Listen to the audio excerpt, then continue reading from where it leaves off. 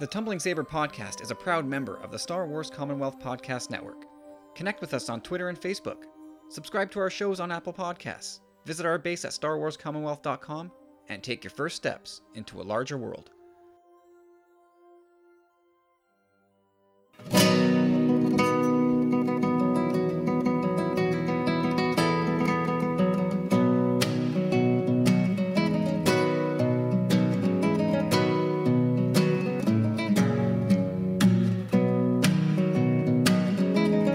Hey everybody, welcome back. It's time for another episode of the Tumbling Saber podcast. I'm Kyle. I'm Corey. Week number 2 of the lockdown, the big global lockdown. Corey, how's it going? Well, it's even darker times this week, Kyle. Even darker. Does it get darker? It can, and it probably will, to be honest. Oh, for sure. Absolutely. We got to stay positive, stay positive, stay the course. Stay the course.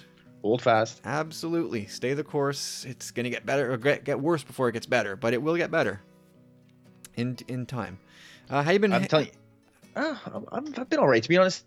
In all honesty, I mean, we just had a new baby. Our lives have been, we try to make them as quiet as possible recently. And, it's been the winter months. I mean, we've gotten out there, we've done things. We like seeing people too. And it is starting to get to me a little, to be honest. But it's pretty much normal things going on around here. We're just doing our thing. I mean, we're outside all day just playing sports and stuff, me and my son, just trying to keep our distance from other people, pedestrians, enemies. Other filthy people. Yeah, that's true. It's like now you walk around everywhere, whatever you do, whatever you touch, you're conscious of it. I mean, I had to go shopping, get some supplies this week.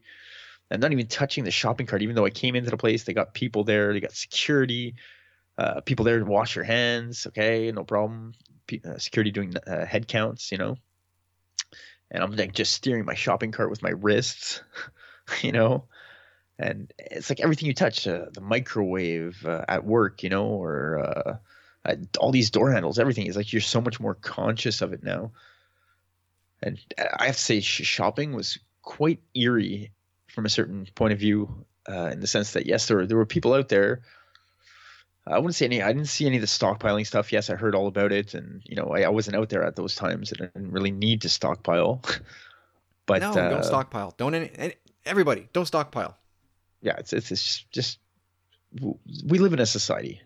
At least some stores are starting to pick up one of each item, whatever it is.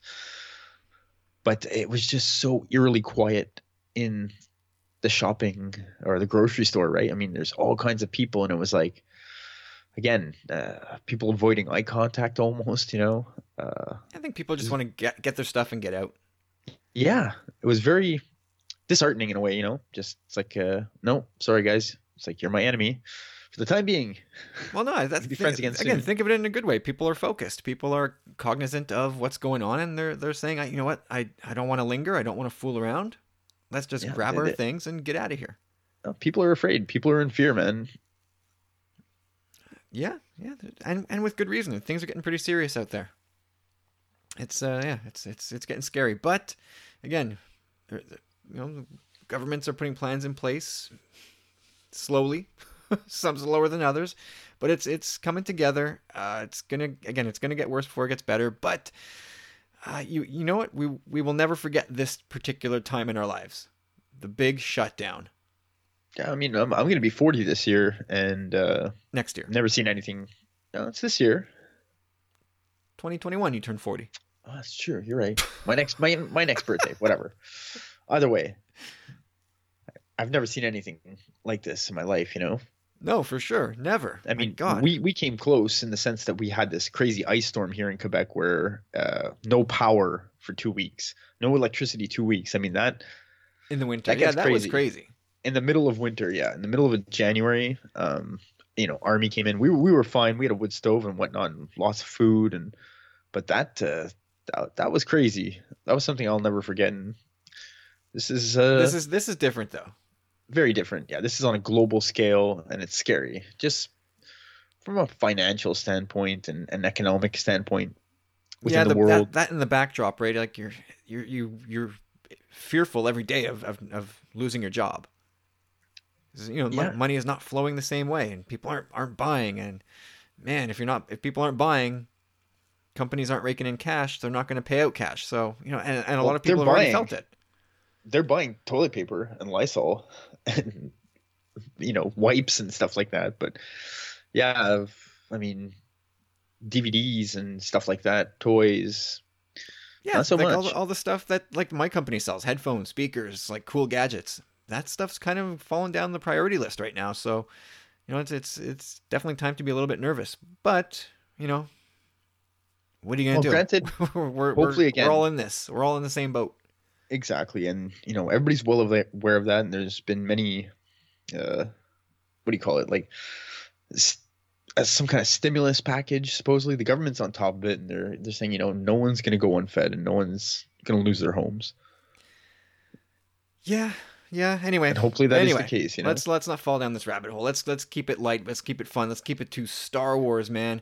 Star Wars. Let's do this positive. Did did you manage to add anything to the collection this week? I did. You did. I did. In these Amidst dark all times. this, you still found time to make an addition. Yeah, it's actually this morning, thankfully. I mean, it's one of the guys in our Star Wars Canada Black Series Facebook group.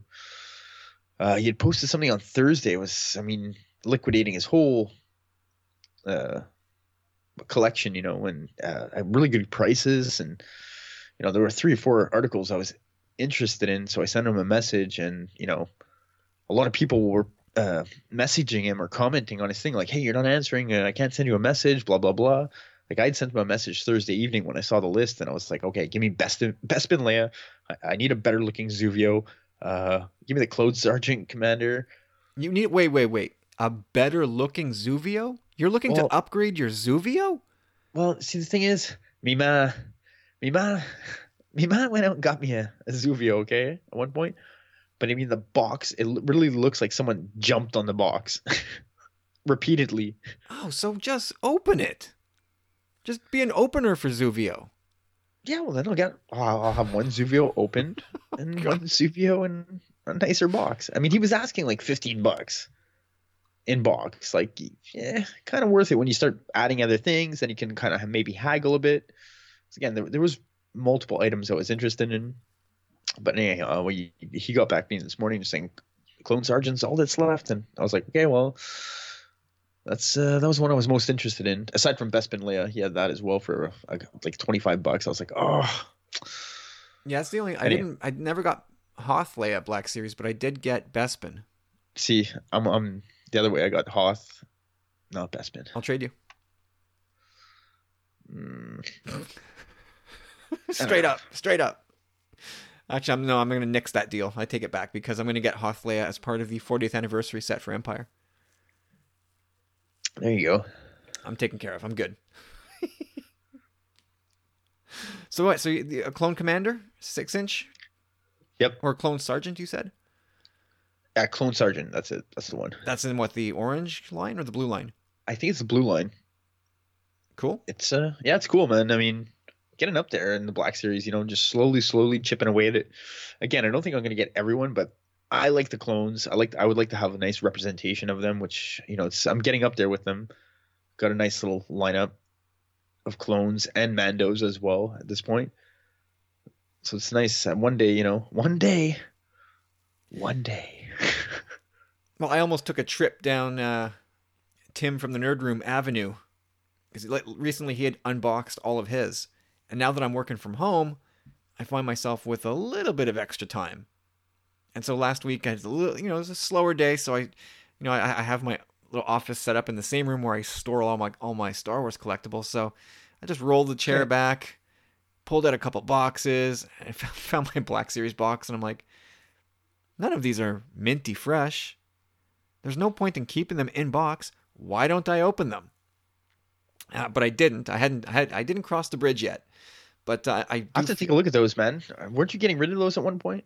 Yeah, well, I was getting close to divesting myself of all Black Series, which I still might do. Like, I still don't know. Like, that's part of the reason why I didn't just go ahead and just start cracking them all open, is because I'm like, maybe I'll start selling these off. They're sitting in a closet. Like, why do I have these? But by all means, Corey, if you want to take a look to see if there's anything you need or something you want doubles of as an opener, come take a look. When coronavirus is dead. I'm in your basement right now. Oh God, that's that smell. The call is coming from the house. Creep. Yeah, I don't have the. Oh, what are you wearing? I don't have the Sith Disturbers security system set up right now. Ah, well, what are you gonna do? Yeah, you just got biohazard suits signs outside your house. Well, so nothing for me in the collection. Obviously, it's been we're all kind of on lockdown. I don't know when I'll be adding anything, and that's I could expect the 40th anniversary stuff to come in at some point in April, I think. And it's I have it pre-ordered. It should show up at my door. Who knows if Hasbro will actually deliver on time now? I don't know if they've made any announcement that things could be delayed, but would you be shocked? No. No. So I'm not counting on any of this 40th anniversary stuff showing up on schedule. So it might be quite a while before I have anything new to add to my collection. Although it is my birthday this week. As this podcast hits the main feed, Tuesday the 24th, that is my birthday. So maybe I'll get something that day. Maybe somebody will, i.e. my wife, who will be the only person I see that day, will have something Star Wars shaped for me. I know what you got you. Oh, you do you? I do. Oh. I do. I just gotta wait. I gotta wait, another 36 hours or so. I'll come drop off your gift, Kyle. I got a nice little gift for you. I'll come drop it off at your door. I'll stay outside. You can open it at the window. We can wave to each other. Light a cake, or a candle. Light a cake in the rain. It's supposed to rain all day Tuesday. Oh, we can't. We can't get this present wet, Kyle. It's very important. Be like something out of some Woody Allen version of The Notebook. Yeah. Happy birthday, bro. It's raining sparkler candles. Yeah, that'd be weird. Oh boy. Anyway, okay. Collecting update. I'll tell you one thing though. My son's not going to be with me that day, and he's going to be mighty upset that he's not going to get a chance to see you. Yeah, I mean everybody's kind of upset, right? Like we had our boys had birthdays a couple weeks ago. We couldn't do anything.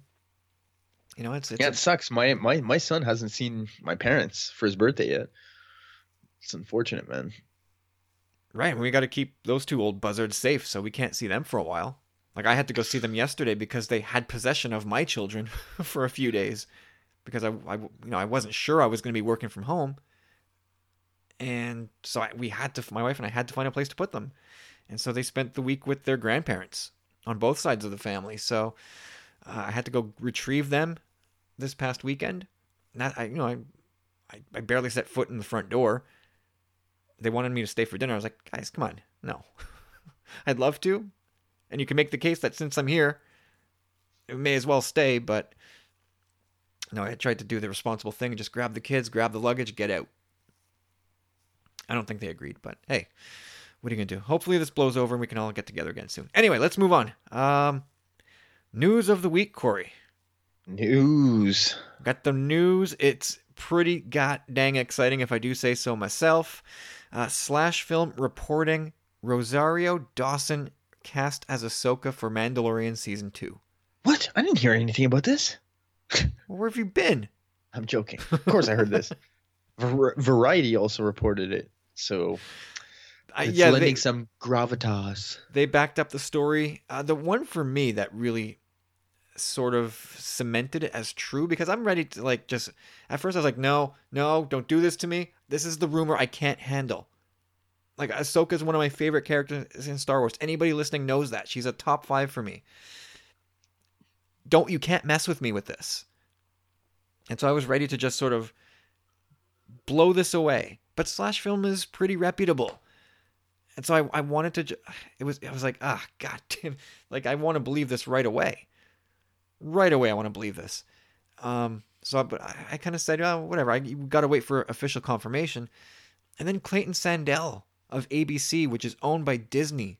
This one shocked me. He came out and said that yes, Ahsoka is in Season 2, but he could not confirm that it was Rosario Dawson. But one way or the other, Ahsoka seems to be coming in Mandalorian season 2. Like, how exciting is that for you, Corey? Phew. It's out of this world, man. I mean, it's a Ahsoka. First, I want to clear this up as well. Like original rumor. I mean, we've heard about this for a while. That not necessarily she should be in the Mandalorian, but a live action casting. But I believe Gina Torres was up there for a bit as well. No, you remember I that? never heard that as Ahsoka. It's possible, but I mean, she I was. think it was more a fan thing, like the fans getting behind her and doing it. What was the But name of the voice she did in Rebels? Like Sabine's old friend. I forget the name. Ketsuo. Ketsui Onyo. Yeah. Yeah, that's it. No, I don't remember her ever being linked to Ahsoka. I mean, it's possible. Either way, it's a great casting choice if that is the case. And she wanted to do it, right? Yeah, she has said before she wants to do it. Yeah, she's been verbal about it. But I mean, who else at this point? When you look at the time period of Star Wars, like where they are at that time, if you're gonna bring in a big heavy gun character, who better than to bring Ahsoka into this at this point in time? For sure. I mean, Ahsoka, that's one of the characters that a lot of people can't get enough of. And every time she shows up in something now, it's like it means that business is about to pick up. Like when she showed up in Rebels at the end of season 1, and especially at the beginning of season 2, like heavy stuff is happening when she's around.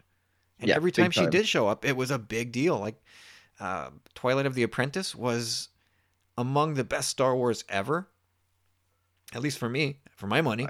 Yeah, I could not disagree with you there. World Between Worlds, which I don't like as a concept, but if anyone's going to guide me through it, I'd like it to be Ahsoka. That's it. She's the one, man. She's the one with the staff and all that.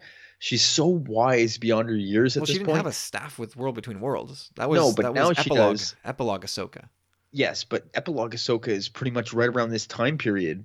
And that's the thing. And that's where it starts to make even a little more sense when you think Filoni had a big hand in making The Mandalorian. He's directing the last episode of The Mandalorian from what we gather. And Ahsoka's his girl, you know what I mean?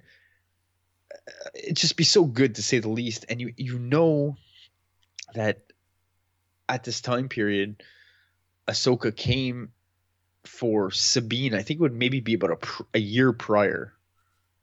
A year or two prior, maybe. No? Well, the epilogue of Rebels is a year after Jedi. Oh, is it? I thought it was like 2 or 3. I think it was 1. I don't know. My memory's getting fuzzy now. It's been a couple years, but I thought it was like a year after Return of the Jedi, and like 6 years after the events of the finale of Rebels, like the main story. Either way, like 4 years. There's a chance. There's a chance that her Sabine and Ahsoka are still together. Sabine's a Mandalorian, just the clues are there. And also, like, I don't think just because it's Filoni and it's Ahsoka, and Ahsoka's so hot right now. Like, like you said, everybody loves her. There's not necessarily this thing about cramming her into the story. They can really make this work when you think about aspects of the Darksaber being in the play now.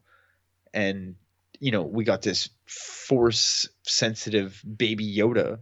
Like, it doesn't get any more important to the balance of the force when you think about something like that, right? Like, it's almost like her duty to get involved right now. Like, if the Empire or the remnants of are to succeed in their task of whatever they wanted to do to this poor thing, the ramifications would be really bad.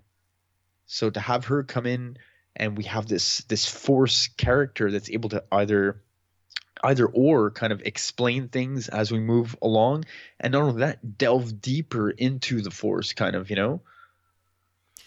Yeah, well, see, that's the thing. Like, I'm sure all of us who are big Ahsoka fans kind of get carried away with imagining where this could go. And I think where my thought ended was sort of like,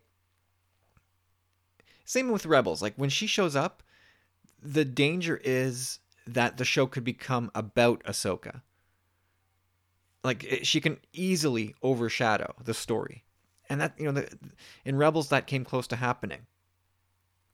Or maybe like the will of fandom wanted it to happen. It's like, no, put more Ahsoka in this. And Filoni at the time was just like, no, this is actually Ezra's story and the Ghost Crew, Phoenix Squadron. This is their story. I think the same thing is going to be of this case too. They have a story to tell. They know the Mando and Baby Yoda are the main characters. Like they're not gonna. Yeah, well, the show is called The Mandalorian. It's about this guy. Well, it's the same thing like a Luke Skywalker in the sequel trilogy, right? He could have stole the spotlight a lot more, but they know how to write these kind of things, I believe, and I think they'll also have that discussion and work it into it. But I think her role is, if she's coming back, like you said, Kyle, earlier, there's got to be a good reason. Yeah, for sure. I mean, I'm sure she'll play a pivotal role, but I don't think she's going to be in. If it's another 8-episode season, I don't think she'll be in all 8 episodes. I bet you I wouldn't expect her to show up until like maybe episode 7, and then be in episode 8 full tilt before she leaves again. 100% agree with you there. And I mark my words. I mean, I screenshotted this just for posterity, and I sent it to you earlier. But not a week ago, we saw the clipboard or whatever. The cut thing. Yeah, the clapboard. The clapboard. Yeah, this was like 2 weeks ago. So anyhow, we see these two koi fish, one black, one white, kind of like a yin yang push and pull kind of thing on the clapboard, and on an episode being directed by Filoni. Exactly, the last episode of the season, supposedly, and right away it just reminded me of this image from Avatar: The Last Airbender. Yeah, the Siege of the North Arc. Yes, and Filoni had directed that as well. Then it kind of got me thinking dark, light, and I was like, okay, the guy's got the dark saber. What if Ahsoka gets in as a cameo and has the lightsabers, the white lightsabers, right? So, and then you got Sabine as well with she's familiar with the dark saber. She had it. She had it. Oh, she had it. But to incorporate all those into what the for the Mandalorian, like his future, like I don't know, it's just kind of mind blowing a bit. I think it could really work, man.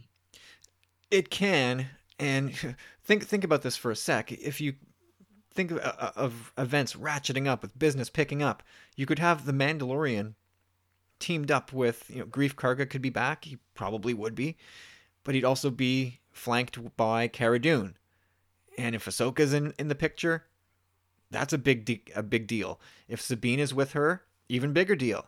Oh, and Bo-Katan could be there too. Like Katie Sackhoff is heavily rumored to be in this, and she was so coy about it and so devilish about her involvement that I'd be shocked if she wasn't in it. You know what I mean? Yeah, that'd be cool. So imagine an episode, a finale, a season 2 finale that had Mando with Ahsoka, with Sabine, with Bo-Katan, with Cara Dune. Like, imagine that for a second in your brain and just go, wait a sec, that's too big. It is too big. Like, you don't necessarily like, I could see Cara Dune being in this season. She doesn't necessarily need to be in the finale. Same thing with Greef Karga as well. So no, that's where I disagree. I think that is their rightful place. This is their show. This is their time to shine. Well, not necessarily. They got that time to shine in season 1. It's the Mandalorian show. They don't have to tag along throughout. I mean, Greef Karga's made it clear that he wants to make a name for himself on that planet again. And then when the Mando's ready to come back and take bounties, he'll be here. Yeah, maybe. I mean, I'm less bullish on Greef Karga being part of that, but definitely Cara Dune. Like, this is her place to shine as well. Like, she's not. I don't think she should be shelved to bring back favorites. I think to be fair to the character, it's we'll find out in episode 1. We'll find out episode 1 of season 2 what they've decided to do since. Like he's a clan of 2. Mm-hmm. It's definitely him and the baby, the Mando and the baby, 100%. I don't know necessarily what like even Greef Karga's kind of seemed to have offered Cara Dune a job more or less. Like maybe she'll be his security or something like that, So when they come in, they're a package deal, but they might not be in every episode. So Yeah, by no, I the don't think they'd be in every episode. so by the end of the season, he's moved on. He's in a deeper spot in the galaxy in his quest to get Baby Yoda home, and that's where we've run into Ahsoka. And not only that, I think this is interesting too. I also quoted in that Facebook tweet there, whatever, the Facebook tweet, Wow.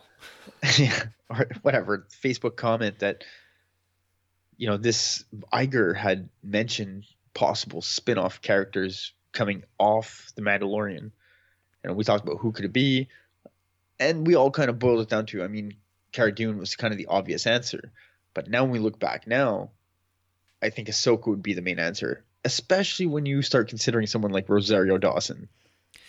Yeah, like I can't imagine you get Rosario Dawson to show up for like. Uh, I guess they've gotten other big actors to show up once in the Mando so far. Like they've gotten Ming Na Wen for one episode thus far, and a real brief cameo at that. So I don't know. Maybe she only shows up in one episode, Rosario Dawson, and that's it. That's all she wrote. But in my mind, if you're getting Rosario Dawson, like it's got to be for a bigger deal, right? Oh, definitely. So maybe again, maybe the parlance. I remember Michelle talked about this on way back when, and I think it was more in relation to the Cassian Andor show. Is like Ahsoka makes a lot of sense in that show, with the whole fulcrum thing, and Ahsoka being the first fulcrum, right? And Michelle had even then said like that's a backdoor pilot. You get Ahsoka involved in that show, and then you spin out an Ahsoka show out of that. And we were like, ah, that makes so much goddamn sense. And it does. Yeah, for sure. And so maybe that's going to play out here because you can see Ahsoka, like, she fits in the 3 live action shows we know about Mando, Cassian Andor, Kenobi. Ahsoka fits in all of those. There's a role for her to play in each of those shows. Oh, it'd be cool if she was like a through line throughout, It always leads back to Ahsoka. Now that has the key and is the master, in my opinion, of the world between worlds, like I think she's the only Jedi or Force user, she's not a Jedi, that has access to it or maybe even knows about it at this point, aside from Ezra.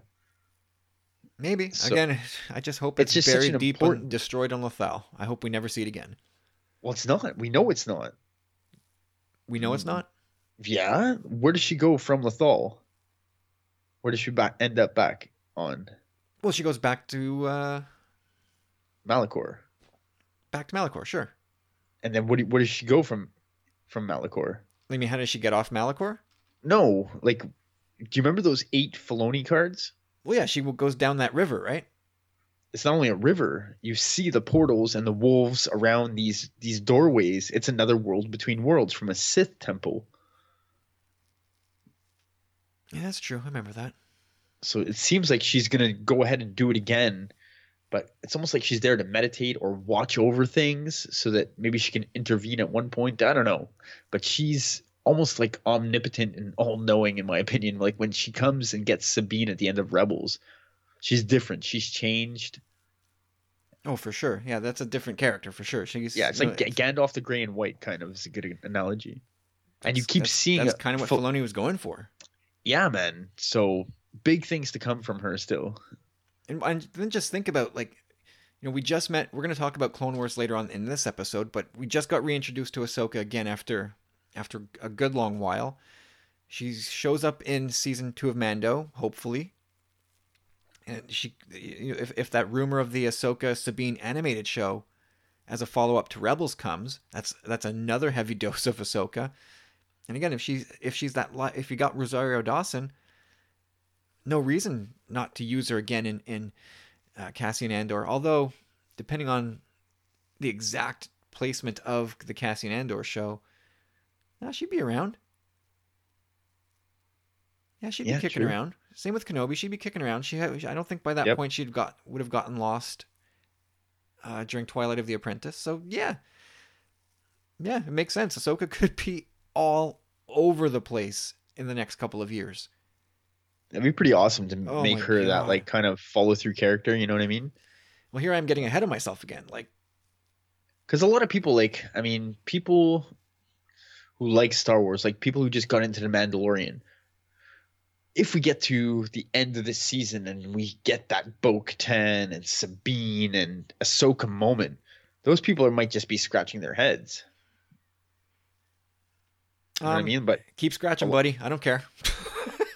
yeah, I agree. To be honest, like some people, that's it. Like if you watch it in a watch party, and some people are familiar but not that familiar, some people are gonna just probably blow up. I'm gonna pour one out for all the people scratching their heads real hard.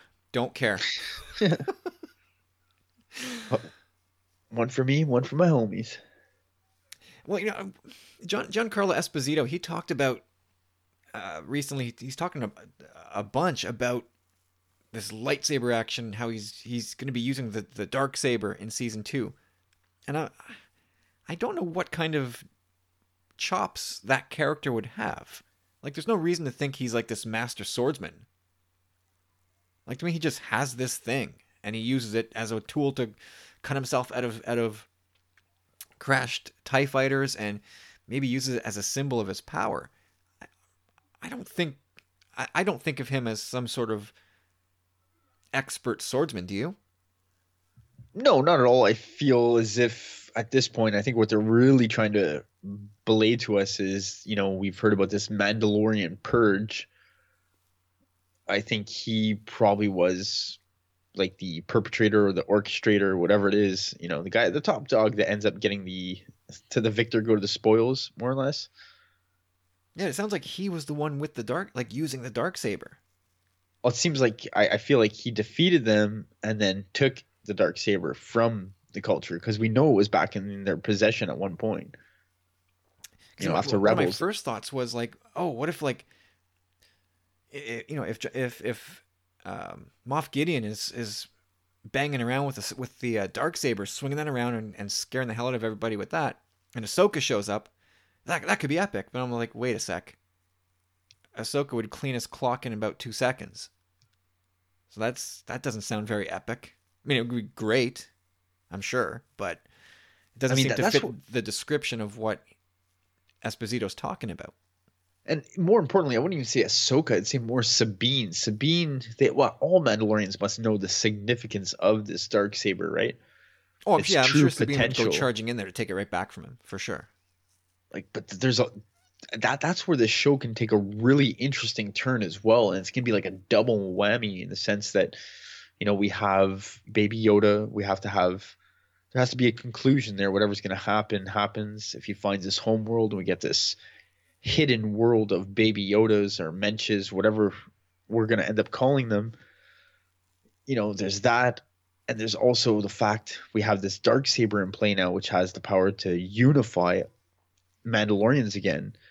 And I really hope that that's the case. You know what I mean? If they're bringing this back, it should eventually land in either, like, again, Bo-Katan's already had it. She's had her turn. Well, I mean, Sabine gave it to Bo-Katan, right? So for all intents and purposes, Bo-Katan is the ruler of Mandalore. She lost it. Give it to the Mando. It should be the Mando who unites the people again. You know what I mean? By the end of this whole thing, it sounds cheesy, but whatever it is, I'd love to see him just hold that thing up by the end of this, and like people just clad in their Mandalorian armor, like, yeah. Yeah, I don't know about that. I'd rather go back to an actual Mandalorian. Well, he is a Mandalorian by creed. He's not a born and bred Mandalorian. You don't know what a Mandalorian is, then, racist. What I'm saying is, I would rather see it like Bo-Katan recover that, or Sabine. Like, it seems like they have a more rightful claim to it than the Mandalorian. After everything he went through, I don't know, man. They'd look up to him and say, "This is the way." Yeah, I don't know about that. He probably wouldn't want it anyway. He'd be too humble. And that too. He'd be like, "Nah, it's nice. Not my deal." But I would love for him, because he's the only one fighting for their people. Look at all that last scene with the armorer, right? Like, he's the only one left from that division. Anyhow, we don't know how many are left. Like, they're gone and out, man. And will they ever come back? You know, you take your helmet off, you let someone see you, you're done. You're done to the Mando religion at that point. Yeah, that's the Whatever. way they see it, right? Yeah, those were the hardcores. But then again, Sabine doesn't have that restriction. She pops her helmet off whenever she feels like it. That's perfect, man. I hope that comes into conversation because like I don't think they're gonna hide Pedro Pascal's face forever. Yeah, I I mean, we mean, got a glimpse of it once, right? yeah, No, they take probably wouldn't. them back to infusion. Okay, so the way I think about it now is that towards the end of season 2, I would sooner see Bo-Katan and or Sabine get involved and recover the dark saber, and by the end of it, Ahsoka takes Baby Yoda. Yeah, I Like agree she with kind you of there. steps in at the end. Mando's like, I gotta get rid of this baby. I don't know. I can't keep this No, thing well, safe. And Ahsoka kind of steps in I as like, disagree with you there. I think the point of this show is him and their family. They're a clan of two. When the show ends, their relationship ends. Like if we get a third season, they're gonna be still together. yeah, that's true. But I feel like Ahsoka can help guide them there and explain things from a Force perspective as well. You know, she's a good character to have around when everybody's kind of clueless about what's going on because they have this crazy sensitive, Force sensitive baby with them, and I think she can help kind of like be like not a narrator, but someone that's there that's able to kind of explain it for the audience and the characters, right? Yeah, 'cause, I mean, the armorer gave her side of the story where the Jedi were enemies of the Mandalorians, right? Yeah, And that's a good point. you could have Ahsoka show up at some point and tell the other side of that story. And also in the long run, like I'm not a Jedi. Yeah, yeah. She's like, listen, I'm not a Jedi, but I used to be one, and here's the actual deal, guys. So that could work too. Anyway, we got to save some of this magic for when we actually get the official news. So let's put this in the little prayer circle and hope that Ahsoka pans out, and then it's actually. Are you bothered by the Rosario Dawson thing and that it's not Ashley Eckstein? No, I mean I'd rather go more for physical appearance when it comes to that and acting chops, obviously. Yeah, I Ashley mean, Eckstein, she's got a great voice and all that. her I voice is don't know. Ahsoka. Like her voice is Ahsoka's personality. It's her. But when it comes to live action, We just don't I don't know. know if Ashley Eckstein has any live action acting chops, and I don't know that this is the place where we want to just step onto the job and take on that character as like a rookie. I don't know that you want to do that. And I think also a big part of it is that I don't want to say it like this, but I think a lot of fans are yearning for like an Ahsoka of color. You know what I mean? I don't think they want some blonde white girl like on in live action. Yeah, that could play into it too, for sure. And I mean, and again, like if you're doing something big with Ahsoka, going forward as she's going to show up in multiple different series, maybe even her own movie at some point. Who knows where this goes, right? You need a star.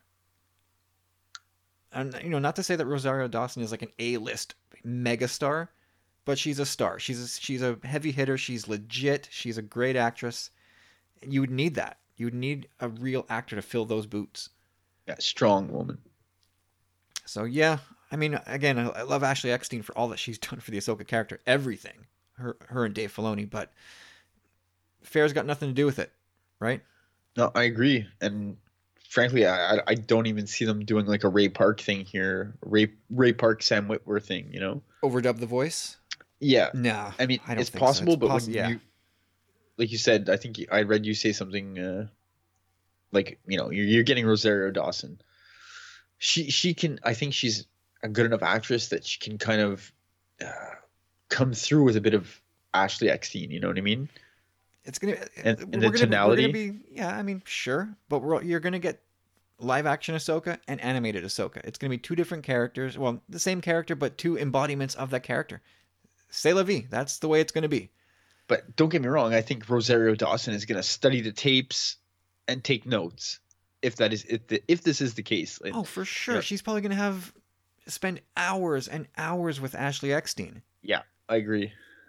getting into the head of the character, the person who voiced the character for so long. For sure. I mean, if this pans out, this will be seamless. But yeah, you got to get the person who can do the live action acting, no questions asked.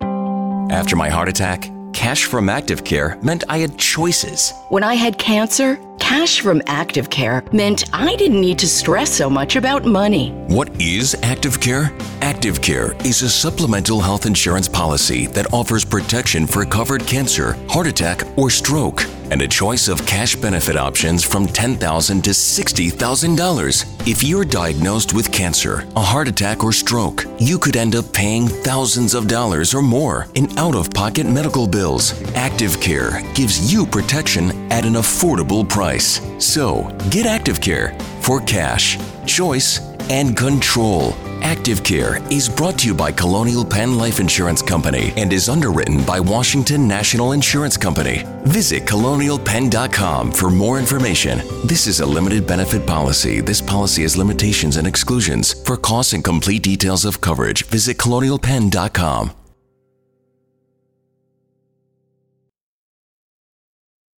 All right, plowing ahead here. Let's dive into the Rise of Skywalker documentary. We were lucky enough to get our hands on that last week. What'd you think?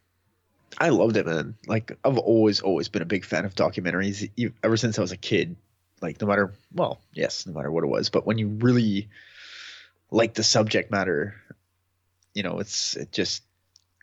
takes it over the top. So I was really thankful to get my hands on it. The love affair with like behind the scenes Star Wars stuff is sometimes as big as the actual in front of the screen Star Wars stuff. Yeah, when you told me it was 2 hours long, I was like, holy cow! Like, when am I going to be able to slot this in almost? Because definitely I was watching it alone. You know what I mean? Yeah, it's one thing to to get whether it's your wife who's semi interested in Star Wars or whatever, like, to say, oh, now let's watch it. You want to watch a documentary with me about it? Like, okay, you're pushing your luck. So yeah, you got to sometimes choose your spots wisely where you're going to slot that in. Yeah. Yeah, but I thought it was fantastic. Like, I thought it was really well done. Like, it's I thought that the director and the Jedi was something that you probably couldn't top in terms of like a documentary, but like this is right up there for me. I love this. Yeah, I think they're two different documentaries. Like, this one really kind of did segments almost, like bit by bit of whatever they were talking about. But again, yeah, I liked it. It was really long and informative. And again, when you look at it from these perspectives and you're watching it, it can really give a whole new profound appreciation for the film. No question, because I mean, people have all kinds of opinions on not only any Star Wars movie, but this one in particular. But I think the thing that is undeniable, and I think probably helps a lot of people in some regards, is that you see the amount of care and love that went into the movie. And I think it makes it harder to... Star Wars fans love dumping on people. I don't know.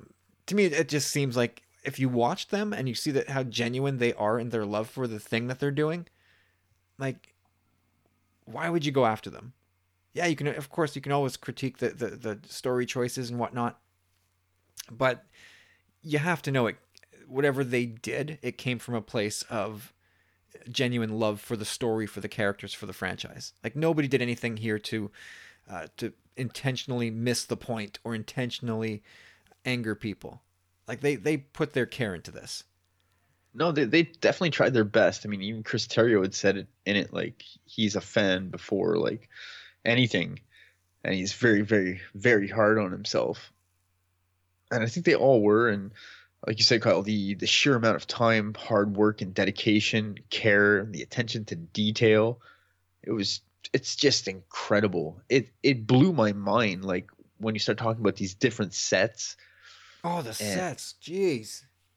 Or crazy, some of them. Just take this one for example. You get J-Dub. J-Dub has a cameo, which I gasped at the first time I saw it. I caught it right away. Boom.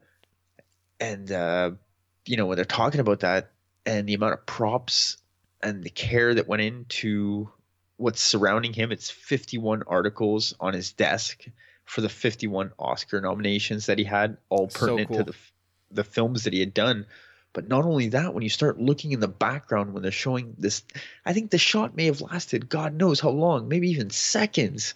And they have this vast amount of droids and pieces everywhere. Greeblies. Great. And, they even had JJ Robot's Bad Robot. Did you see that? Yeah, I saw them mention it in the show. I don't think I ever mentioned or saw it in the movie, but I definitely saw the mention of it.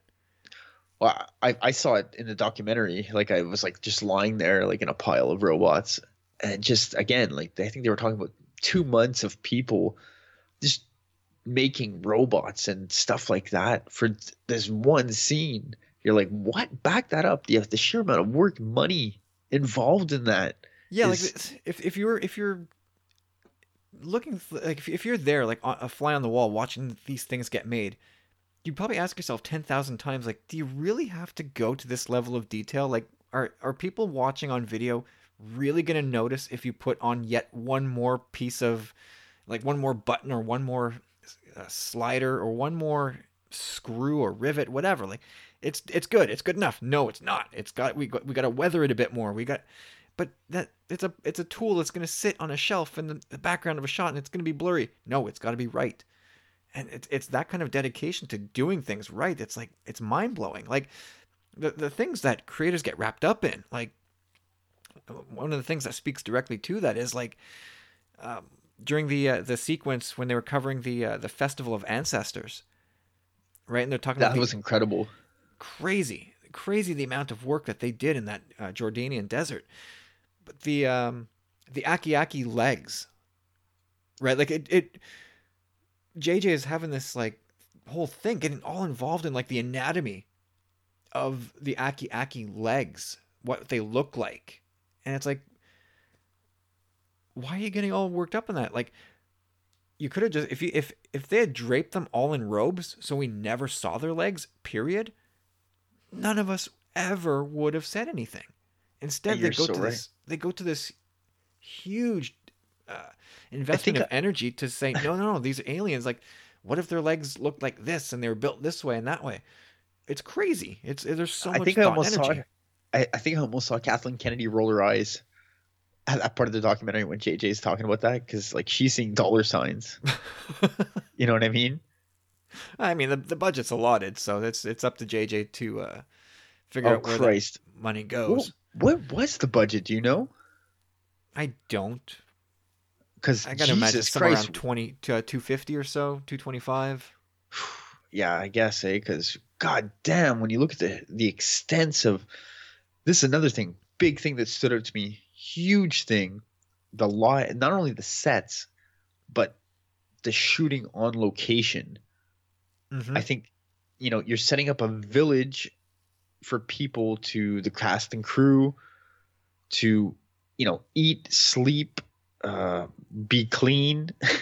Yeah, well, again, specifically with the desert sequences in Rise of Skywalker, they had to like build a village out in the desert, like building it like, and weeks before the people are there to shoot, there's tons of people like building like these prefab buildings and putting in plumbing, and it's crazy the investment on top of building the sets and the costumes. For sure. And, one of the things again that blew me away, like the sinking sand field, like the sinking sand scene. Yeah, it's real. For sure. Yeah, those are all like little beans.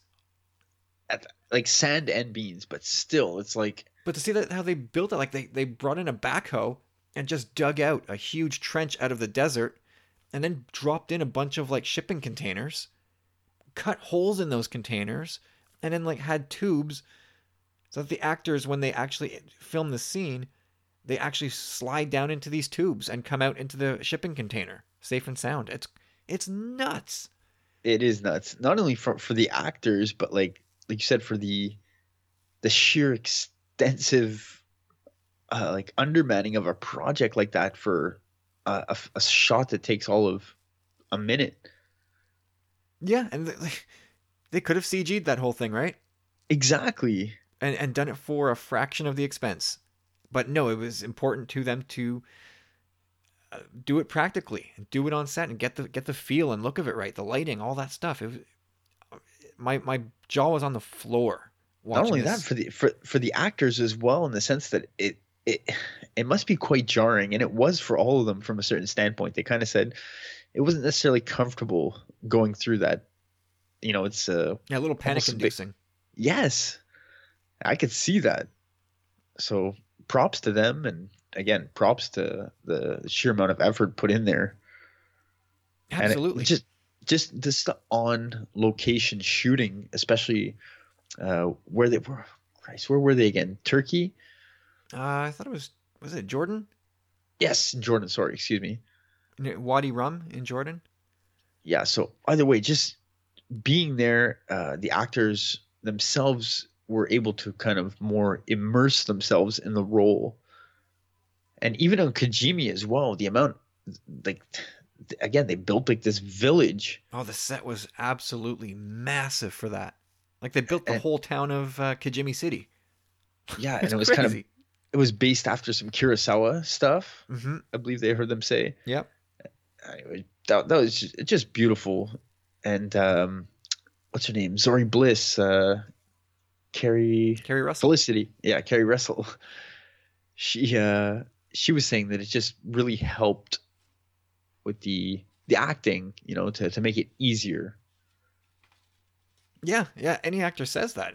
Obviously I have no frame of reference, but any actor says like when you're there on set and you have things to play off of and you're in the environment, it just makes the final product seem so much more authentic. And that, And I have to say that came across to me in such a big way.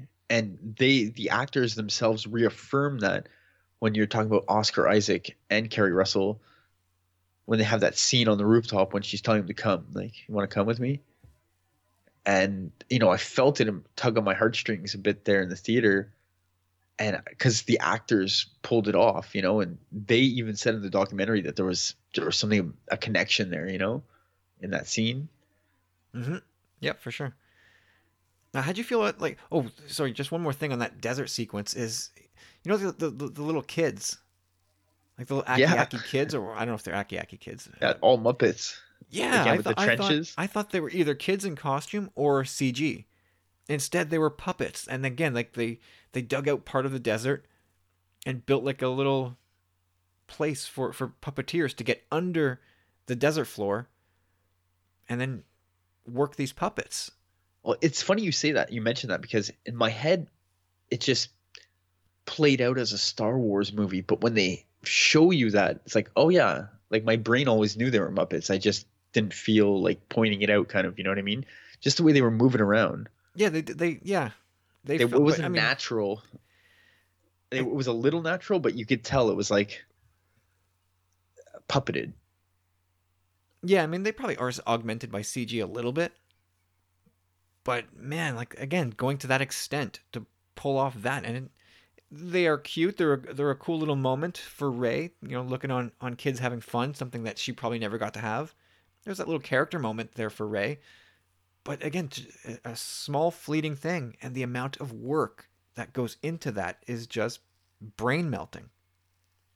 Yeah, that's one thing that actually kind of this documentary again pointed out to me. Well, not pointed out to me. I guess I kind of registered it in a way, but not to such a degree in the sense that yeah, this festival, how big it was, it's a spectacle. But Ray has never seen anything of the like. No, no, anything associated with desert for Ray is like dreary, sad loneliness, and here is in this desert is life and color and movement and fun, celebration. Like it's the But not only opposite. that, it's her life has been, as a scavenger to war right off the bat, Hmm.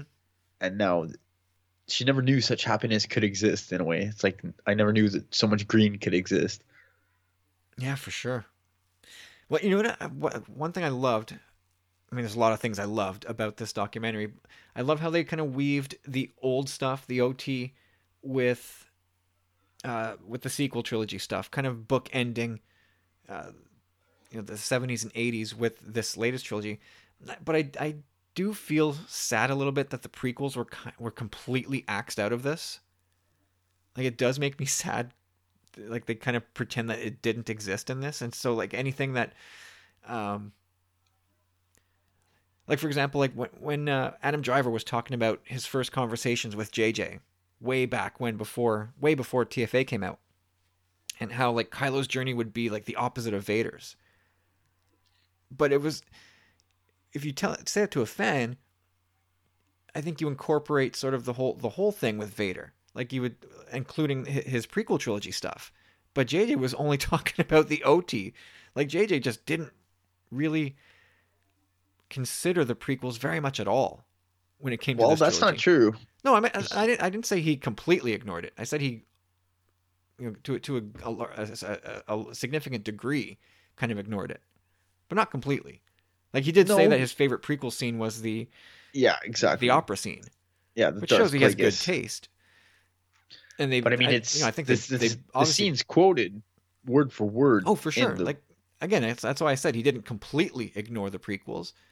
But when it came to like arcing out Kylo Ren's story, they only used OT Vader as the template, which I thought was kind of strange. But it is what it is. Well, you know what's funny? Like, I have this circled here. I have to mention this guy, but the beginning of the documentary, we get a group of fanboys and girls, at the gates, watching in Arizona, looking for Return of the Jedi, glimpses of, and again, the city built around the barge and all that. Yep. And this guy, he kind of looks like Goldberg from the Mighty Ducks. Poor guy. Actually, he looks, poor guy. He's not doing so well. But anyhow, this guy's talking, and he's just like, he must be, I'll give him a guy about 24, 25. And the year is probably 1982 while they're still filming. Yeah. This guy's, in his 60s at this point.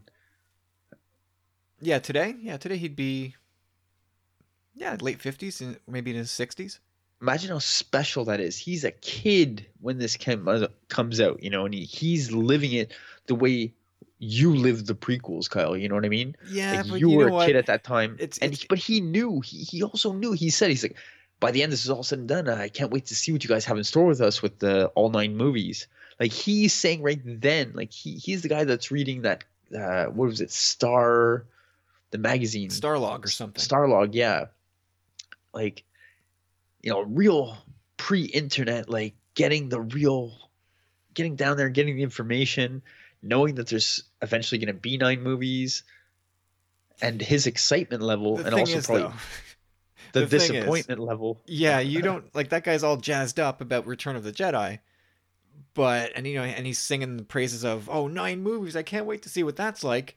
Well, he could have been one of those people that you might say, careful what you wish for too. Because that guy would have been late 30s or early 40s when the prequels came out. Who knows what his reaction to those movies were? And again with the sequels, he's in his 50s, maybe 60s by that point. He could have sworn off everything. Maybe he still loves everything, but he could have sworn everything off at a certain point. No, you're right, but that's what I'm saying. Like, that guy at that moment in time was noteworthy. His excitement level, his dedication level, for sure. Yeah, it was knowledge. Endearing. It was endearing. Yeah, exactly. I like that. You know who I loved in this documentary was the stunt coordinator, Eunice. Yeah, she was great. Holy cow, that woman gets into it. Yeah. Like, she's acting out the role by herself. Like, she's off camera. She's sort of like bending and twisting with the characters as they're performing the stunt on screen. Like, she's animated, energetic. Almost, I don't mean this in a bad way whatsoever, but maybe she's on the spectrum in a sense. You know what I mean? Like, she was I think we're all kind of on the spectrum. I agree. I definitely do things, but I don't know. She's just focused. She's just a very special person, I think. I agree. A singular force, if you will. Definitely special. That's for sure. Like, she knows what she wants, and she's good at her job. That's for sure. We got some amazing shots when you're hearing her speak, like, do you want it like this, or if you jump here, it's like more realistic, like. Well, one of the things I liked is when she was talking about Adam Driver and how he wanted to always do his own stuff, and he's like, no, I always do my own stuff. And she she's like, okay, fine, like, well, you can try it. She was not like into it yet. No, she's not totally not into it because she wants it to look good. Like, it's got to look good. But finally she caved in. And imagine, like, you're a stunt coordinator and who knows how animated these discussions get, but she's standing there going, no, Adam, I don't want you to do this. I want it to look good. And he's like, no, I'm doing it. Yeah, like, no, well, he's not a method actor, but he's hardcore. Like, he went on to say after that, this is why I'm doing this, like, he's ex-military, you know what I mean? Like, this is why he loves his job, this challenge of making it look good and training for it and being ready and being in shape. Yeah, you know that he was talking about. He goes, no, I do my own stuff. It reminded me of, you know what it reminded me of, eh? Harrison? Whoa. I'm Kramer. I thought that immediately. Immediately, I thought of that. But yeah, it was like she was hilarious to watch. Like, to work with or for her must be super intense. But from from my vantage point, I loved it. She was entertaining on her own in this documentary. Again, if Adam Driver did all his own stunts, if he did, like, I think they showed it, the super jump on the Death Star.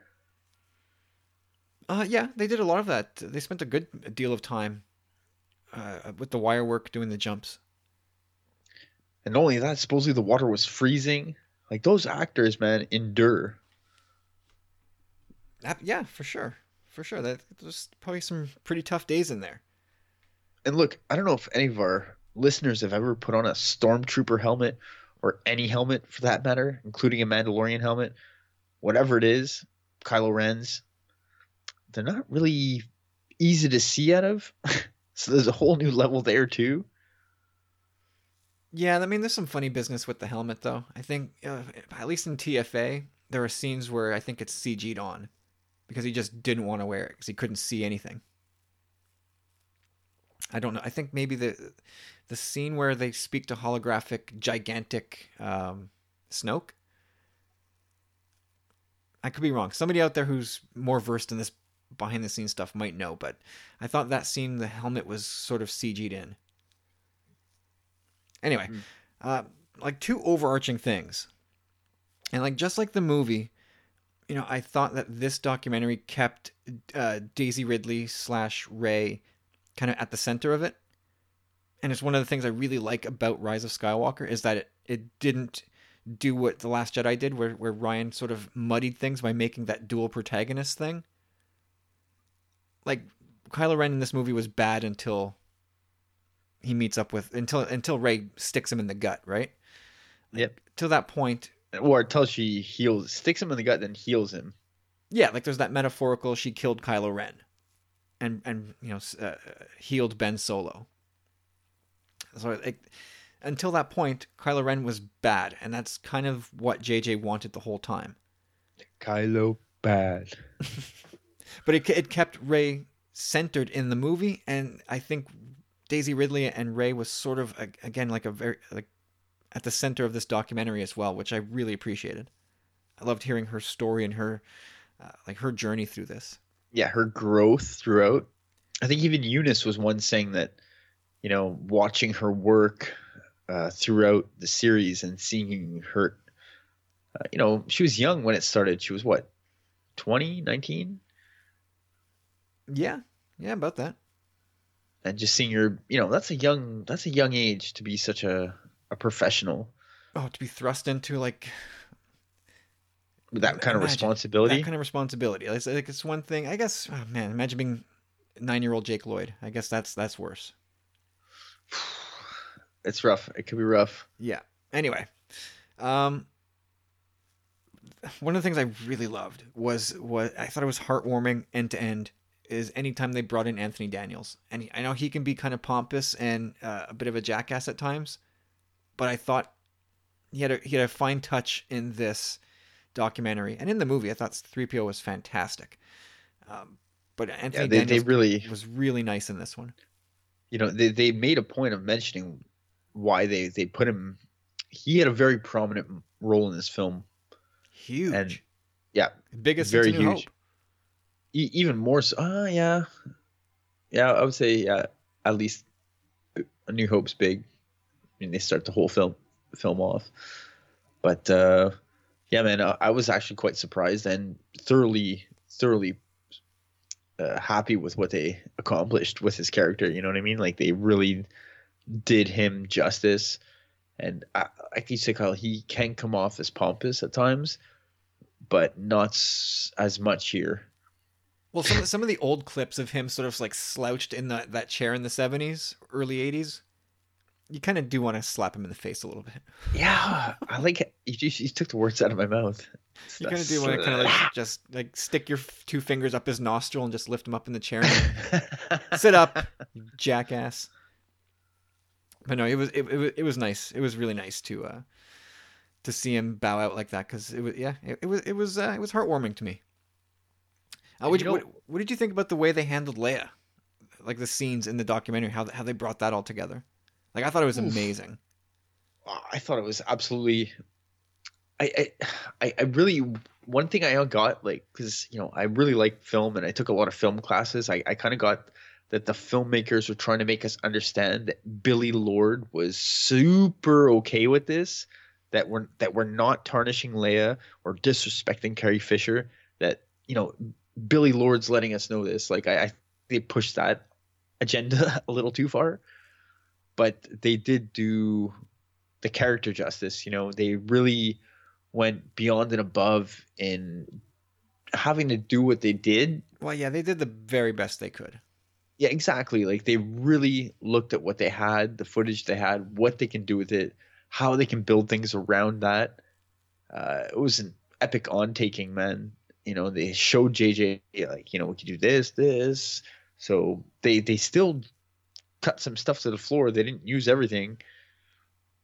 And what they used, I mean, you can tell, even my girlfriend could tell watching the film for the first time that, knowing that Carrie Fisher had passed, she didn't dislike it, but she said she could tell that things were written kind of around that. And that's exactly what happened. Mm-hmm.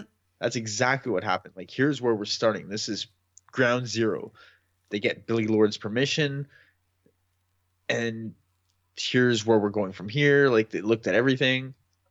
And speaking of that, like, when you start looking at everything in general, I've had my problems, my issues with this film. The first time I saw it, I was very on the fence. Second time, amazing with my son. Just amazing. I can't describe it. But I still, every time I get alone and I start thinking about things, I have issues with it. And I struggle with them sometimes. The whole Palps thing. I haven't read the novel yet. Maybe that'll clarify some stuff. But even at that, I shouldn't have to go there. And I'm listening to JJ and Chris Terrio talk about how and the why of bringing back Palps, and how it's cyclical and poetic and super Star Wars. When you have the legacies of both these legacy characters kind of battling it out, and then Rey choosing to become Skywalker, like, it just very much sold me more on the idea, of what they had to work with, where they were, where they wanted to end in the long run. I think they had that kind of worked out in a way, somewhat, because it's kind of hard to somewhat maybe. It's just so hard to believe that they'd undertake this trilogy and not have this solid, somewhat bones script in place of at least the dyad. I'll say that. If they had to have known about the dyad. Oh, the dyad's everything to me, man. Like, that's where it really starts to become beautiful and poetic, and just the way they again started talking about it and describing it, and then what they did in the film. It just it reaffirms that I'm buying into it a little more now. You know what I mean? Yeah, for sure. Yeah, wrapping it up. just seeing Daisy Ridley doing that final scene, Rey Skywalker, and like wiping tears from her face. Like, I don't know if that was let's do a take with Rey crying it out, or if that was Daisy sort of getting verklempt over the whole thing. Hey, either way. Like, man, but it made the scene more poignant for me. Like, I love it. I love that she claimed the name. Oh, big time. Big Love it. time. Like, what an FU to Palpatine. Exactly. And What an it's FU. the rise of Skywalker. I mean, you kind of knew something along those lines was coming. And again, it helps when you look at the whole bones of everything and how you're going to connect this to the prequel and the original trilogy.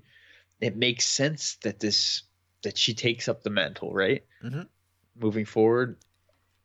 Like, I don't know, I kind of didn't like that Palpatine was back in a way sometimes, but Well, yeah, that just felt so sudden. like they said, when they started talking about it in doing this, they were just like, they started like, it snowballed, right? Within 5 minutes or a minute, I think within a minute of talking, they said, we knew this is the route we had to go down because there's Yeah, you just had so to. much You had material to. there. Well, you had to install another big bad, because if they had planned to redeem Kylo, he can't be your big bad. And It's not about that. To me, it's more about them being a dyad and them being both, again, like these legacies of legacies. sure, absolutely. But again, like half, or if not more, of fandom went into this movie going, "Yeah, Kylo's probably gonna die a good guy." So who's the bad guy? Right? Like, Yeah. you need it, and don't tell me about Pride and Hux. No, those guys don't threaten anybody. No, you need that force. I would have thought it could have been more to do with the force being out of balance. I thought they could have gone deeper down that hole. That's where I was kind of disappointed, where I felt like Palpatine was more a crutch to them. But again, I don't want to seem biased or anything like that. But again, this documentary helped to convince me a little more of the choices they had to make and what they were working with and where they were at and why they chose to do it. And I was like, okay, Yeah, I mean, I do. I remember when we finished watching The Last Jedi, and we're like, man, like it's a blank slate for JJ, that or whoever was taken over at that point. We're like, wow, this is like so exciting for whoever's writing the next movie. I think maybe JJ was in by that point. Like they can do anything. It's free and open. And it turned out being that free and open maybe isn't such a good thing. And I know people are like, what do you mean? That's stupid. Like, it could have done anything. They had to reinstall certain things. And I do kind of give some weight to the criticism that, hey, Ryan Johnson, hey, dude, you know there's a third part to this trilogy, right? Like, maybe he did go a little too far in wiping the slate clean. Like, there was a part 9 to come. Anyway, don't want to fall down that rabbit hole again. Love the camaraderie on set that they had. Like, they talked about this set being super loose, and that came through. Like, John Boyega and Oscar Isaac just hamming it up nonstop. Like, John Boyega loves the camera. Yeah, big time. He was just You could hamming tell. it up big time, no matter where they were doing. Like, no matter what scene they were shooting, he's just goofing off, whether it was with Naomi Ackie or Oscar Isaac. He's just having a great time, and everybody And was. why not? Sure, why you're doing a Star Wars movie? Why not? You're getting paid so much money to do it, and you're safe, you're fed. Like, oh god, so good. And I love, I love how it kind of, the spotlight in this documentary was shown on everybody. Like it wasn't just JJ and Chris Terrio and like the heavy hitters. Like, you got down deep on the roster of crew on this movie. Yeah. I Ian thought that was McDermott, amazing. Well, no, like, go deeper. Like, people doing the props, some audio people, like, they The all whole had Eunice interesting thing. stuff to say. Yeah, for sure. Oh, one thing I thought was really important. They talked about Mark Hamill and like it was important for them to kind of give Mark Hamill the old Luke back. And so like there was like this comfort that kind of was on set when Mark Hamill was back as that Luke Skywalker. You know, like, and it again speaks to that the choice made in The Last Jedi to make Luke the way he was, which I enjoyed. I probably wouldn't have done it if it was me doing the movie, but I thought it made for some really interesting storytelling. Yeah. But there was like, it's clear as day that Mark Hamill did not like Luke Skywalker in The Last Jedi and the choices made. But yeah, there was a real sense of comfort and like catharsis to have the air quotes old Luke back in the Rise of Skywalker. He seemed very involved too on set. They seem to have while he was there anyhow, he got the inside scoop on everything. Like, well, that's what he said. Like he was saying that about his involvement in the OT days. Is like when he's not shooting, like you would never find him in his trailer. Like he'd always be in the prop room. He'd always be seeing what else is being shot. Like he'd never be just chilling out. Like he's taking everything in. And he was the same Mark Hamill here. He was sharing stories with everybody. It was really, really cool. Anyway, loved this documentary. Right up there with the Director and the Jedi and the beginning. And it's fantastic stuff. If you can get it, definitely watch it. Yeah, highly recommend. All right, Corey, let's wrap up the podcast here with some more Ahsoka talk from the Clone Wars Season 7, Episode 5, Gone with a Trace. Yep. Well, so, I mean, the fortune cookie: if there is no path before you, create your own. Some sound advice. I like that. What'd you think of the episode overall? Kind of flat for me, to be honest. I mean, it's great to see Ahsoka back. I mean, there were some pluses in the sense that I love the Coruscant underbelly. The infamous level 1313 that we've heard so much about in the last several years. That's just like delving deeper into the sub levels, you know. Like I read one of my first puppy love girlfriend when I was a teenager bought me this novel of Jason and Jaina going down into those deep levels for a quest, you know, and it was great. So I don't know. I think her speeder bike or whatever it is crashing as she's basically, she doesn't know where she's going. I mean, she has no destination at this point. She's just kind of riding. Drifting. Yeah, she's drifting aimlessly, and the wills of the Force are kind of like, I'm taking over. Your bike's gonna crash, and you're gonna find these people, and you're gonna make fast friends. Did you get Attack of the Clones chase scene through Coruscant as she's kind of whizzing through down the 1313 sinkhole? No. I got big time vibes from the music and stuff like that. Some of the sound effects. I kind of got the, you know, when Anakin's riding at one point, you know, when she's riding through the tubes there, whatever you want to call it. Like there's a similar scene to Anakin doing the same thing. But I don't know. The episode was good, but where are they going with this? I mean, it seems like classic Clone Wars. It's great Clone Wars, but you know, it's great Clone Wars if we have another season coming. Well, like we're with these characters for another 3 episodes, right? So this was your classic, you know, introduction. Yeah, we're getting reacquainted with Ahsoka, and this is her new reality after walking out on the Jedi years ago. Or this is, I don't know, there's probably a few months that have passed since she's walked out. I don't know. It seems very fresh at this point. It seems like this is her first move. Like I've left the temple and this is where I'm going. I guess it depends. I mean, we now know that these episodes kind of jump around on the timeline, right?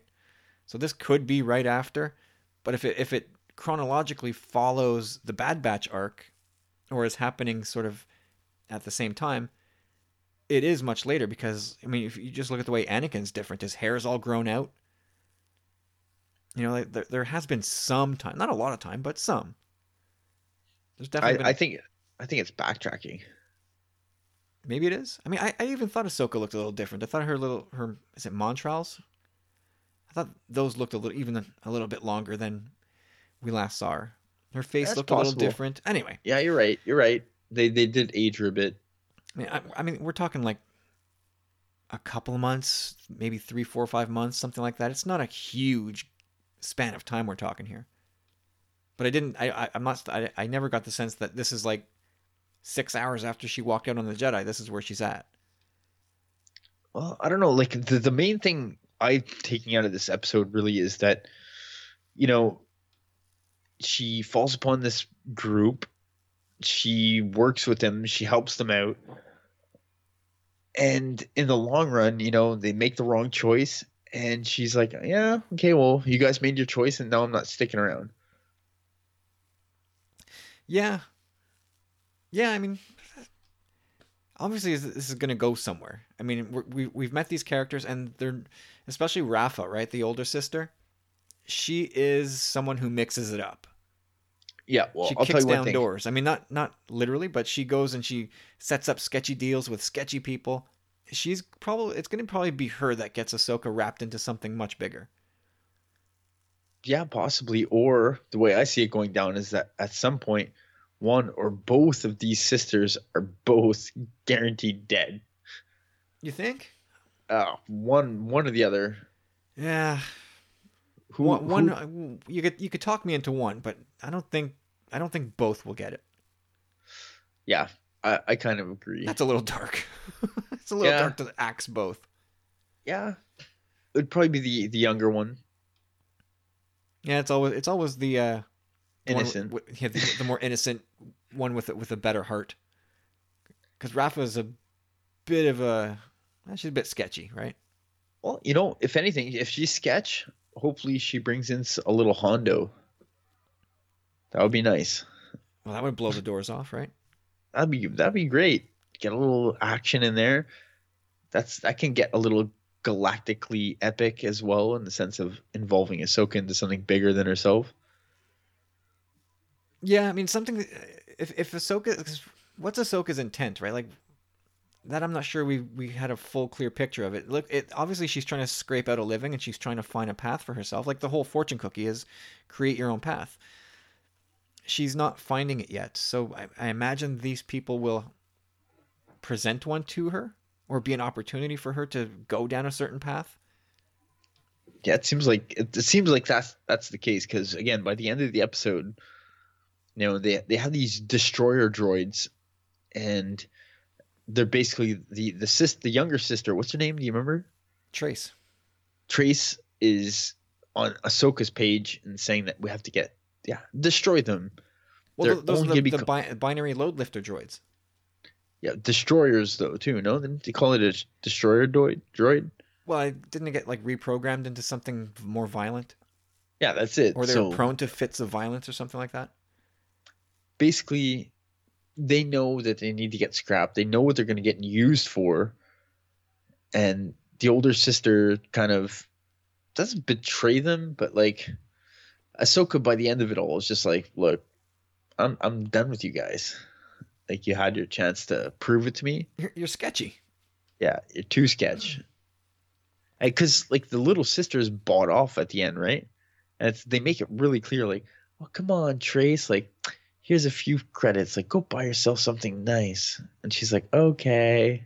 Well, Rafa's a hustler. Like she charged that dude like double for the droids. That's so it. She kind of bought herself out of trouble. Yeah, she's like, you said do something smart, or whatever, Yeah, I mean, she's clever that way. So I mean, Rafa might be sketchy, but she has a way about her that she's the one that ultimately can she'll get them in trouble, but she'll also get them out of trouble. It's just, I don't know, man. If we're only getting these 12 episodes, I just wished it kind of would have moved at a bit of a quicker pace. Yeah, I know. We always want. We want. I know, and that's what I'm saying. I realize that. It's just I'm sad that this is it, And if this is it, I wish they could have really made things a little more pertinent. Like, even the Bad Batch was absolutely great. Well, you know what it is really? Is that they're staying the course and they're not deviating from what Clone Wars is. If they want to tell a story, this is the story. And they're not neglecting that. Well, I mean, especially if Ahsoka is going to be part of the like a big focus of canon for the next couple of years, this is an important piece of her story. True. Like a lot of people that are on board now, like having had signed on to Disney Plus and maybe are watching this new season for the first time, saying like, okay, who's this new character? And her significance is obviously quite epic. Well, yeah, I saw a lot of complaints that, oh, this episode wasn't as good as the Bad Batch arc. Like, dude, yeah, okay, dude, I get it. You didn't get pew-pews and lightsabers. Like, and one guy on Instagram was like, yeah, but that's why we come watch Star Wars. We want to see blasters and lightsabers. Yeah, but you're also going to get character stories. That's also establish stuff first. Like, create a foundation and build on it. Mm-hmm. Like, have some patience, dude. Like, I don't think Star Wars fans learn very well. It's the same thing over and over. It's like, let a story play out before you start throwing fits. Like, why is Rey so powerful? Maybe wait till the end. If you don't have a good reason by the end of it, throw a fit. But just wait. And the same story here. Like, just wait. Let's see where the story goes. And I get it. Like, this story wasn't it wasn't a barn burner of an episode, but it was laying groundwork for where this arc is going and where this character is going, not just in this series, but into larger places in canon. So yeah, well, I mean, we'll have to see. It wasn't my favorite episode of all time, but I thought it was good, and I was just happy enough to see Snippy again, Snips. Yeah, there was that great moment though, like she's down on that platform and she sees like that cruiser kind of lifting up towards the upper levels where she's typically from. And you hear the Force theme playing in the background. I agree. And it's just like that obvious reminder of the life she used to have. That was, I thought that was a great moment. Yeah, she got burned, man. Yeah, she got burned pretty bad. Yeah, pretty bad. Yeah, pretty bad. But yeah, it was nice to see her open that can of whoop ass on those thugs. I like how it had to come to that where Trace is like, okay, like now you can get involved. Yeah. You got skills, but like that was like a non-force powered fight. Like she was just using her skills. Almost, I think it almost takes a force user to do what she did because I was really intent on watching her moves.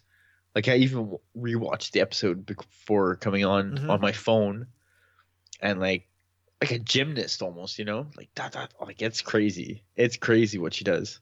Yeah, but it's not like she wasn't using the force to like send the guy 30 feet through the air. No, that's what I mean. It was just like that was her physicality. Well, again, this is something we got to point out as well. She's making it a point to, as a part of her new identity, to not advise anyone as to her force powers.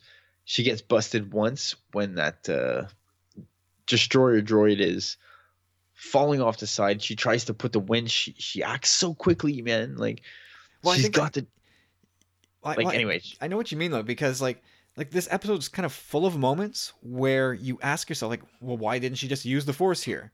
And there's a point. Like, she's trying not to use the force. Exactly. Like, they're trying to convey that to the audience as well. She's forging a new life, and she's keeping that past and identity a secret. Yeah, I mean, and that is shades of like every other Jedi who survived Order 66 and went into hiding. I know Order 66 hasn't happened yet, but Kenobi. It's a wise move. It's a very wise move. Yeah, you don't want to draw attention to yourself. Yeah. Kanan, Cal Kestis. These are all guys that former Jedi that sort of just say, I can't. I'm not gonna use the Force. I'm not gonna be in touch with it. I'm just gonna put that away. And Ahsoka's in the same spot until, like you said, like she gets to the part where Trace is on the back of the droid. It's about to slip off the cliff. And it sucks too, though, because as the viewer, it's like, oh, dude, she's going to pull this off without having had to use the Force with the winch and stuff, just because her war instincts, her true battle instincts kicked in. But yeah, it wasn't good enough. I wonder if she, I need to watch it again. Just to see, like, she attaches the winch, and then she starts trying to pull up the droid, and then she kind of gives it an assist with the Force. And there's that Rodian kid who kind of looks over and goes, oh, like, yeah, he notices for sure. And exactly. I wonder if that little kid comes around and rats out Ahsoka at some point. I hope not. I think it hope was not, just too. meant to. I think it's meant to reiterate to the audience that this is a secret. Yeah, you're probably right.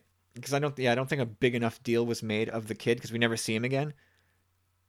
So like, if we visited that kid a couple of times in the episode, you could talk me into like that kid's gonna rat out Ahsoka at some point. Hey, there is a Force user. That's her over there. She's with the Martez girls.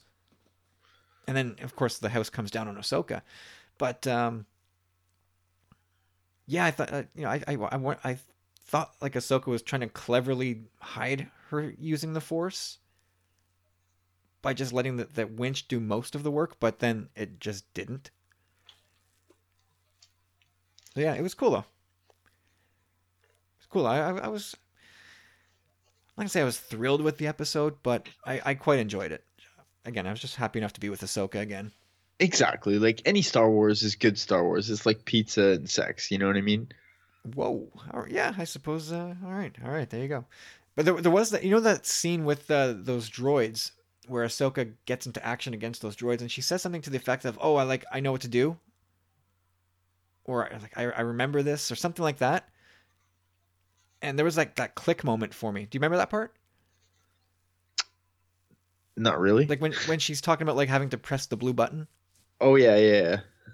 Like there's a part before that where Ahsoka's like, "Oh yeah," like the light bulb goes on for her, and she realizes what she has to do to stop it. And that was a moment for me where I'm like, "Oh, I know what this is. I know where she got that from." Because Star Wars does that. Like they plant seeds. But if you go back and watch some of those Forces of Destiny episodes, like those shorts, there's an episode where Ahsoka battles load lifter droids, and that is presumably where she learns how to deactivate them. Cool. So yeah, go check that out. If Star Wars fans love their backstory, how does she know how to do that? There's an episode to explain it, and it's 2 minutes long. Anyway, that is it for this week, I suppose. Anything else you want to say about that episode? No, again, like I don't want to be disappointed. I love all Star Wars. I wish it was a little more poignant, but again, got to establish some base. Let them do their thing. I trust them, and I just can't wait to see more. Yeah, for sure. I mean, we're with Ahsoka now until the end of this series, right? And we're through 5 episodes. We're almost halfway. Like next week, we're halfway there. At the end of this week, we're halfway through the final series. Crazy. But we're with Ahsoka until the end now, which has me very, very happy. Yeah. Okay, cool. That'll do it for Clone Wars. That'll do it for this episode of the podcast, everybody. Hope you enjoyed it. As always, I had a blast talking about it. If you want to get involved, you can let us know what you think of this episode by sending us an email to tumblingsaber@gmail.com. What else we got? We got to thank Rob Wade for endorsing this episode of the podcast as part of the E14 endorsed program. You can learn more about that and all the podcasts under the E14 endorsed umbrella by visiting emotionally14.com. And don't forget to check out our pals at the Star Wars Commonwealth Podcast Network. We've got all kinds of podcasts, everybody doing their own little thing, exploring Star Wars in their own unique way. So go check that out, starwarscommonwealth.com. You can check out our group on Facebook or follow us on Twitter, or look us up on iTunes. You can find us as a podcast provider there. So that's going to do it. Carlos is not here this week, obviously, but you can find him at C Candido Music on the old Twitter machine. You can find him in our Facebook group, and you can find Carlos in all kinds of places. Go check out his music. Go check out his The Funny Carlos Twitter account as well. Carlos is all over the place. Go check him out, and we'll catch up with him again soon. Corey, where can we find you on social media? Well, guys, just want to first and foremost say, just love one another a little harder this week, man. Everybody's got to be cool, stay positive. We got this. But do it from home. Yeah, do it from home. Yeah. We got you here from the Tumbling Saber. Anybody reach out to me anytime, man. On social media, especially on Twitter at Chop Rules with a Z. If not, like Kyle said, in our closed, cozy, and comfy Facebook group. It's like a warm blanket, Star Wars fun. Yeah, and everybody, again, tumultuous times. Let's just keep it real, like I said last week, and stay positive and be there for one another, man. Absolutely. You can find me at Tumbling Saber on Twitter, on Instagram, and in the closed Facebook group. Come check it out. Come knock on the door. We'll let you right in, and we can discuss Star Wars all the live long day. But that's going to do it for this week, everybody. As Corey said, take care of each other from a distance. Keep your hands clean. Don't touch your face. Stay cool. And thank you for listening to this episode of the podcast. And until next time, everybody, may the Force be with you.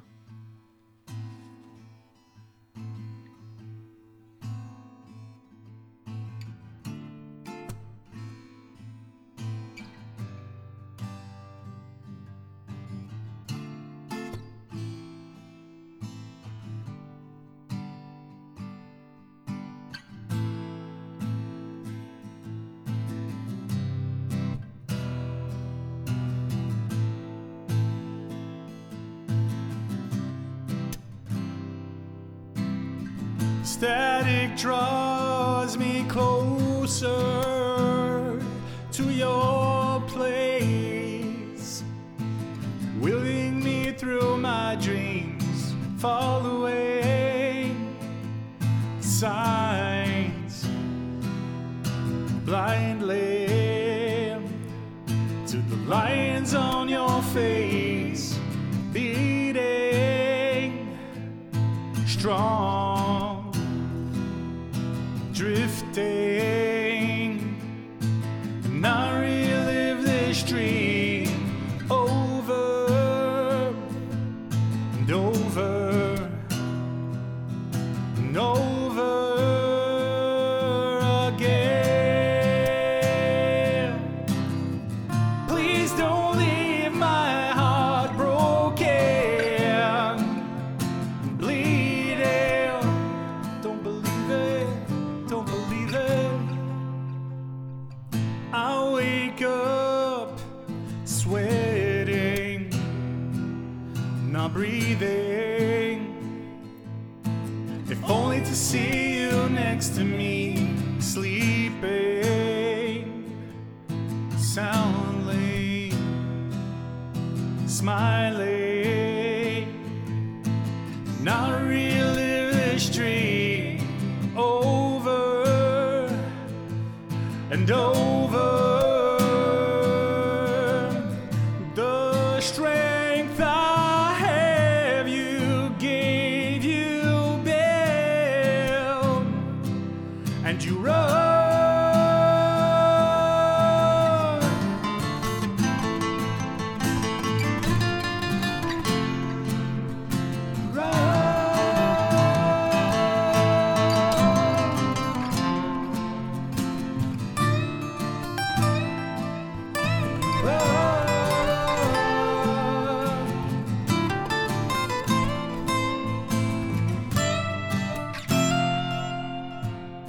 And I find the strength that you gave.